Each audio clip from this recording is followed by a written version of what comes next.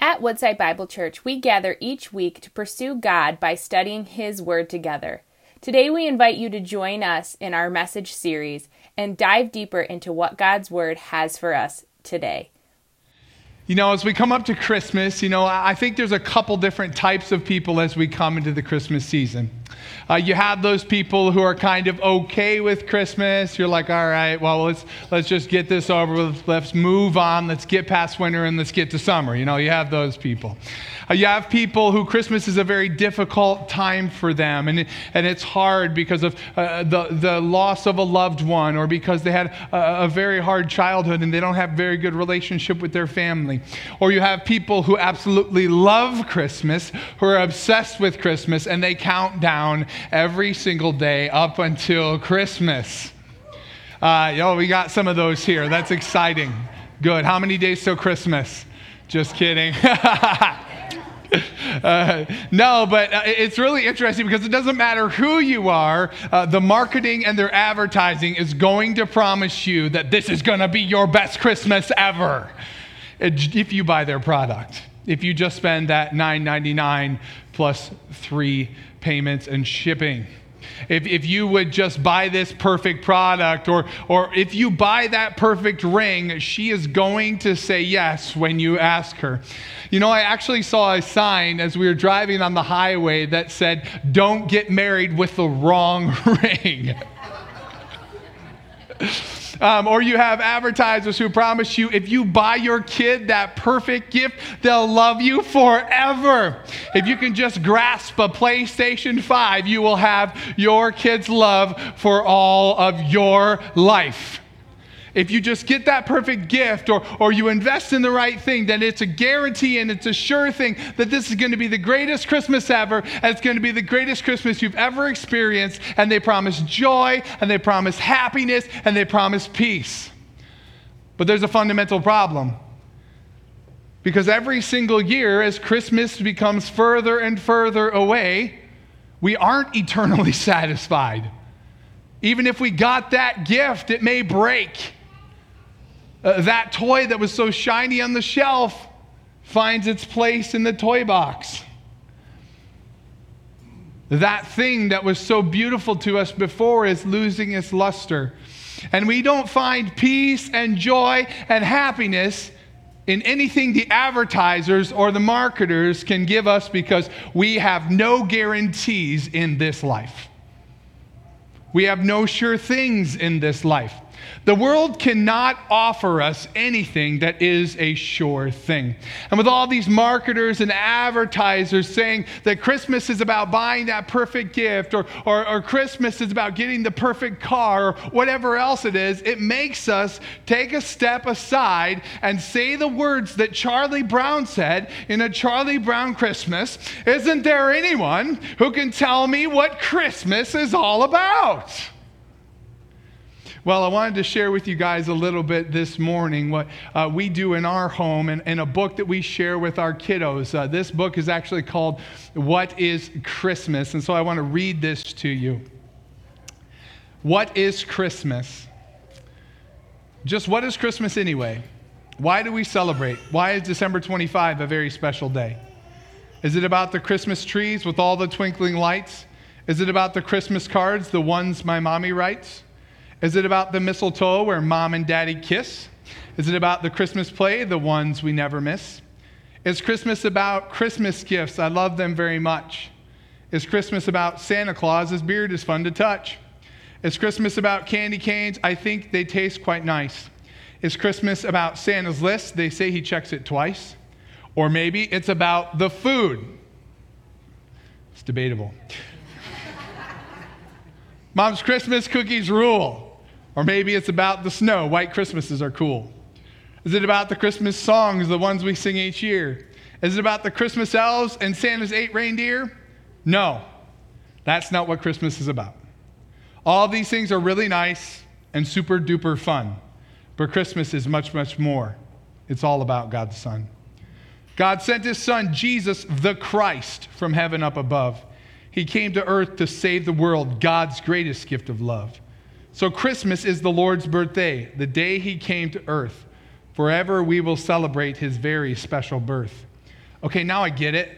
Santa Claus and Christmas trees and presents, they're okay. But Jesus is the real reason we have a Christmas day.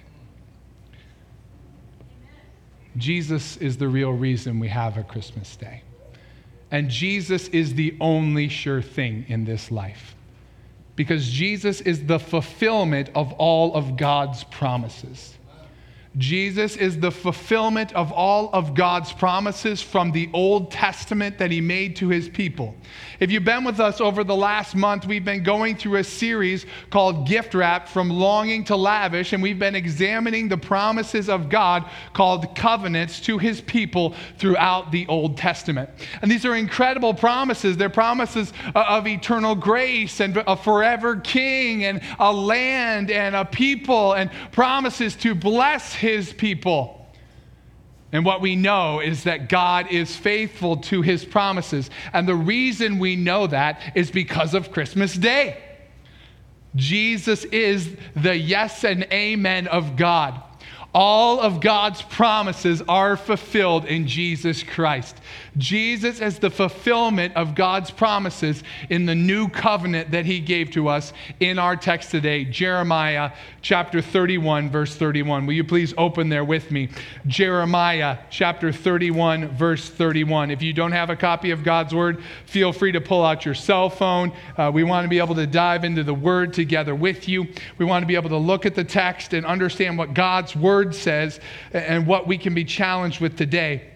And I want to say to you today, if you don't know Christ as your Lord and Savior today can be the day that will change your life and your eternity forever. It is not by accident that you are here, and we are so glad that you are here, because the section of the text that we're looking at today in Jeremiah is actually a section called the Book of Comfort. And what we're going to see is that this book gives us hope in the new covenant and the promise of God. And what we're going to see within this new covenant is three things why, and three reasons why we need God to be faithful to his promises, and that Jesus is only sure thing in life. First, we have to see that we are no good at keeping our promises. Jeremiah 31:31. Behold, the days are coming, declares the Lord, when I will make a new covenant with the house of Israel and the house of Judah. Not like the covenant that I made with their fathers on the day when I took them by the hand to bring them out of the land of Egypt. My covenant that they broke, though I was their husband, declares the Lord.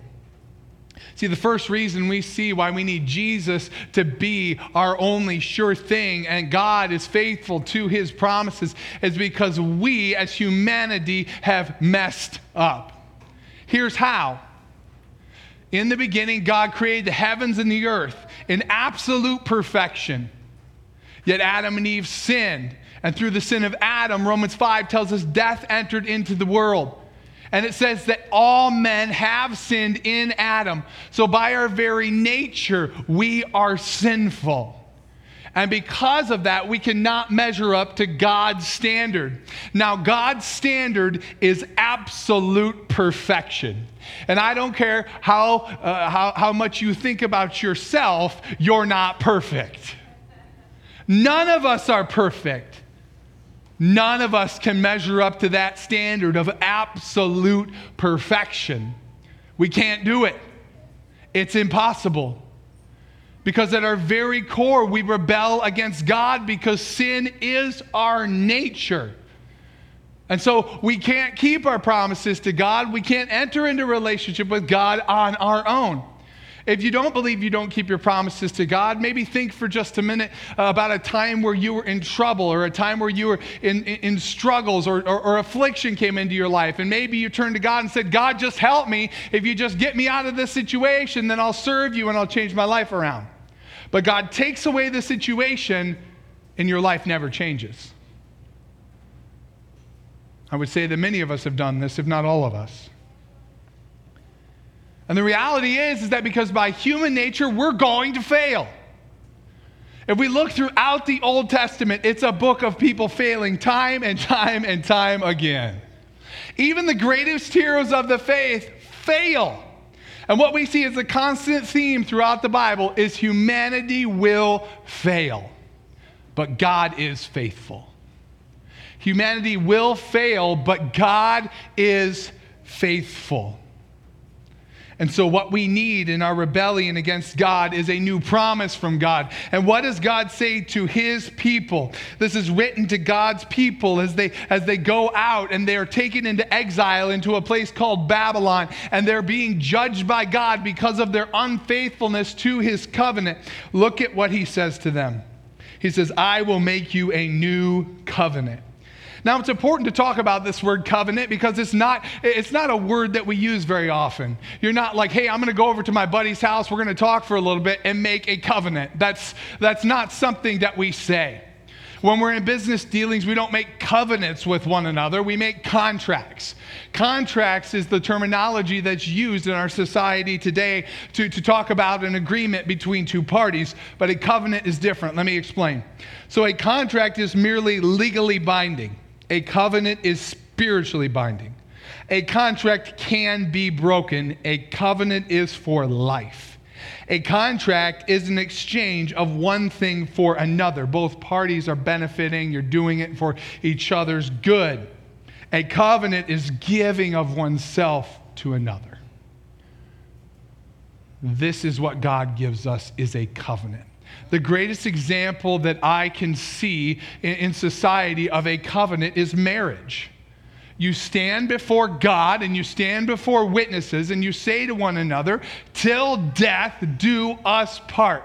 If we look at covenants throughout the Bible, that was the commitment that they would make to one another. They would actually kill animals, cut them in two, and both parties would walk down in between them saying, if I break my word, may I become like these animals.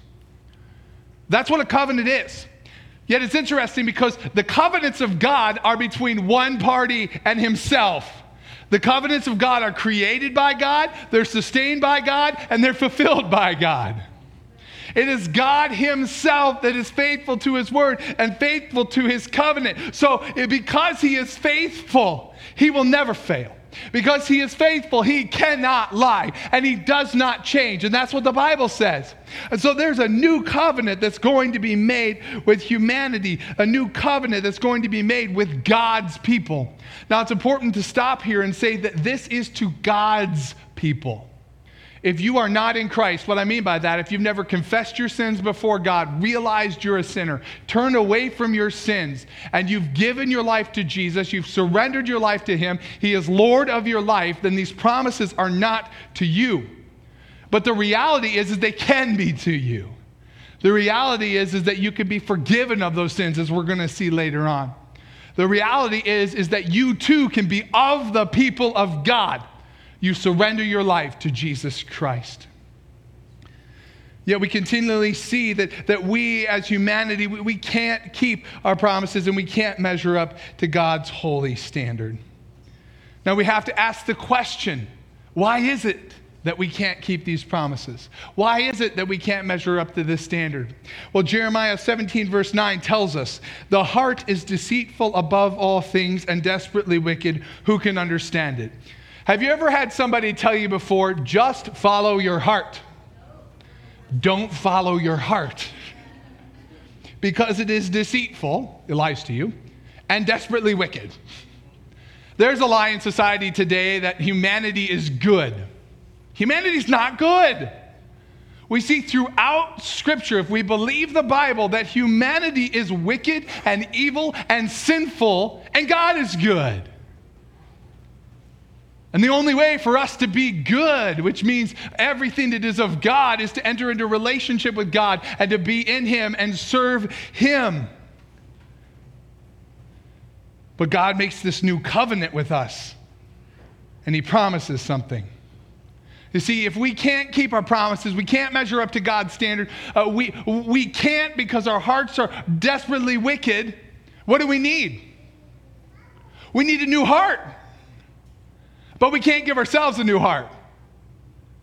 I don't know if you've ever tried to do cardiac surgery on yourself, but anybody ever do that? You did? Brady. That's awesome. You can't do heart surgery on yourself. Somebody has to do heart surgery on you. And God says in Ezekiel 36:26, I'll take out your heart of stone and put in you a heart of flesh. I'll put my spirit within you. I will be your God and you will be my people. Jeremiah 31:33 says this, for this is the covenant that I will make with the house of Israel after those days, declares the Lord. I will put my law within them and I will write it on their hearts. I will be their God and they shall be my people. He spells it out right here. He's going to give his people a new heart and a new identity. That new identity is of the people of God, of the children of God, one in relationship with God. You are in Christ. The Bible says that if you surrender your life to Jesus Christ, you are a new creation. The old things, they've died, and you have become completely new. In Jesus, amen? Amen. But it's because we are in Christ. Because you are in Christ. And God gives us a new heart and a new mind, and he makes us his. If you surrender your life to Jesus. So you think about this idea that we cannot measure up to God's standard. Our heart's deceitful and desperately wicked. We need someone to rescue us. Well, here's the good news. We have the promise of God's forgiveness secured. For God's people, we have the promise of his forgiveness secured. Jeremiah 31:34. And no longer shall each one teach his neighbor and each his brother, saying, know the Lord, for they shall all know me. From the least of them to the greatest, declares the Lord. For I will forgive their iniquity. I will remember their sin no more. Amen? What an incredible truth. The Word of God says if you surrender your life to Jesus Christ, you confess your sins to him, your sins are as far as the east is from the west. That's how far God has separated your sins from you. It says in 1 John 1:9, if you confess your sins, he is faithful and just to forgive you of your sins and to purify you from all unrighteousness. You're made completely new. It doesn't matter what your past looked like. It doesn't matter what you did before. It doesn't matter what your identity was. Now your identity is one who is in Christ. And one who is new and pure and holy and righteous and a child of God. So if you don't know Christ today, you can give your life to him. And you could take on a new heart and take on a new identity and be forgiven of your sins. You have to think about this for just a minute. I want you to picture for just a moment that you are a defendant in a courtroom. And you're sitting there in the defendant's box and you know you're guilty. The evidence against you is absolutely overwhelming. You're guilty, 100%, and you know it at your very core. And you are condemned to be under eternal punishment forever, and you absolutely deserve it, and you know it. And you're sitting there before the judge, and you say, I am guilty, but forgive me. Pardon me, have mercy on me. And the judge looks back at you and he says, you are guilty and you deserve punishment. But I pardon you. I forgive you. There is one who paid your penalty. There is one who took your punishment. Your sins are forgiven. And not only that, he then says, come and be in relationship with me. I don't care what the world says about you or said about you. What I say about you is that you're mine. Let's enter into relationship with one another. I will be your God and you will be my people. That's incredible to think about that. That's why we celebrate Christmas. Because God saw that there was no way we could ever be in right relationship with him on our own. And really, there was no way that we could ever pay the penalty for our sins. God knew he had to act. Jesus' birth is God rescuing all those who put their faith and trust in him. Because that baby grew up and lived a perfect life. Had a ministry where he healed people. He walked on water. He multiplied bread and fish. He had disciples. He told the gospel of the kingdom everywhere he went. That same baby was convicted of a crime he never committed, was beaten, tortured, mocked, ridiculed, and hung on a cross. That God-man who hung on the cross, in his last breaths, said, "Father, forgive them, for they know not what they do." The Bible says that God demonstrated his love for us in that while you were still sinners, while you were still enemies, Christ died for you. That's true love.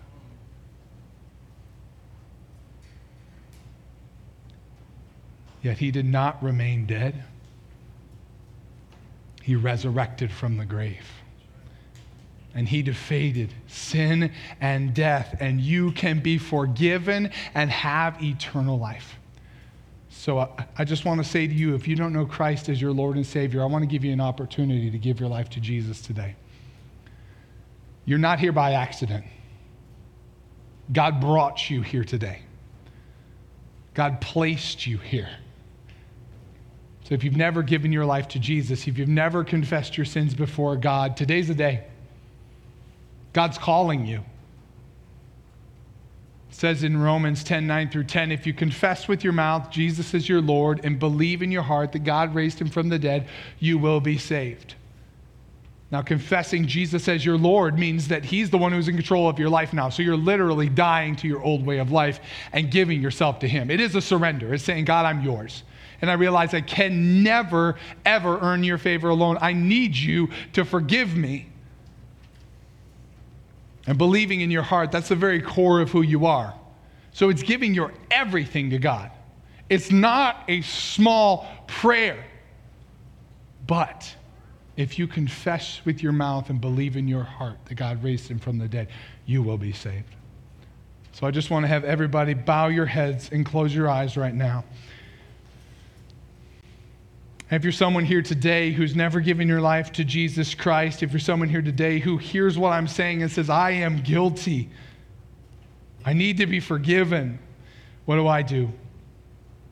I just want to lead you in a prayer. And you don't have to say this out loud. I just want you to talk to God. And you can repeat in your mind and in your heart after me. Dear God, I know I'm a sinner. I know that I don't deserve to be in relationship with you. I know that I am guilty. I know that the only way for me to be in right relationship with you is through Jesus. I believe that you died on a cross. And I believe that because of that, I can be forgiven of my sins. I believe your word that when it says, if I confess my sins, you're faithful and just to forgive me of my sins and purify me from all unrighteousness. I give my life to you today. I surrender it to you. God, take me. Make me a new creation. My life is yours. I give you it all. Make me new. I will live for you from this day forward. I am yours. In Christ's name, amen. If you're someone here today who gave your life to Christ, if you're someone here today who surrendered your life to Jesus, please come and grab me afterwards. Grab somebody. Let somebody know. We want to be able to talk to you, to pray with you, to get you involved, because it is about following Jesus, and we need one another. That's why we need the church. That's why we have community. That's why we come around each other, is to glorify God with one another, to make his name famous, and to lift each other up and teach each other how to live this life for Christ. And for those of you who are Christians, I pray that tomorrow is the greatest celebration of your year. I know for some of you this year has been so hard. I know for some of you this year has been somewhat hard. And I know for some of you this may have been a really good year for you, where maybe you got married, or your life changed forever, or you got engaged, or something really happy happened to you. No matter what situation you're in, tomorrow may we all be thankful and all remember what Christ did.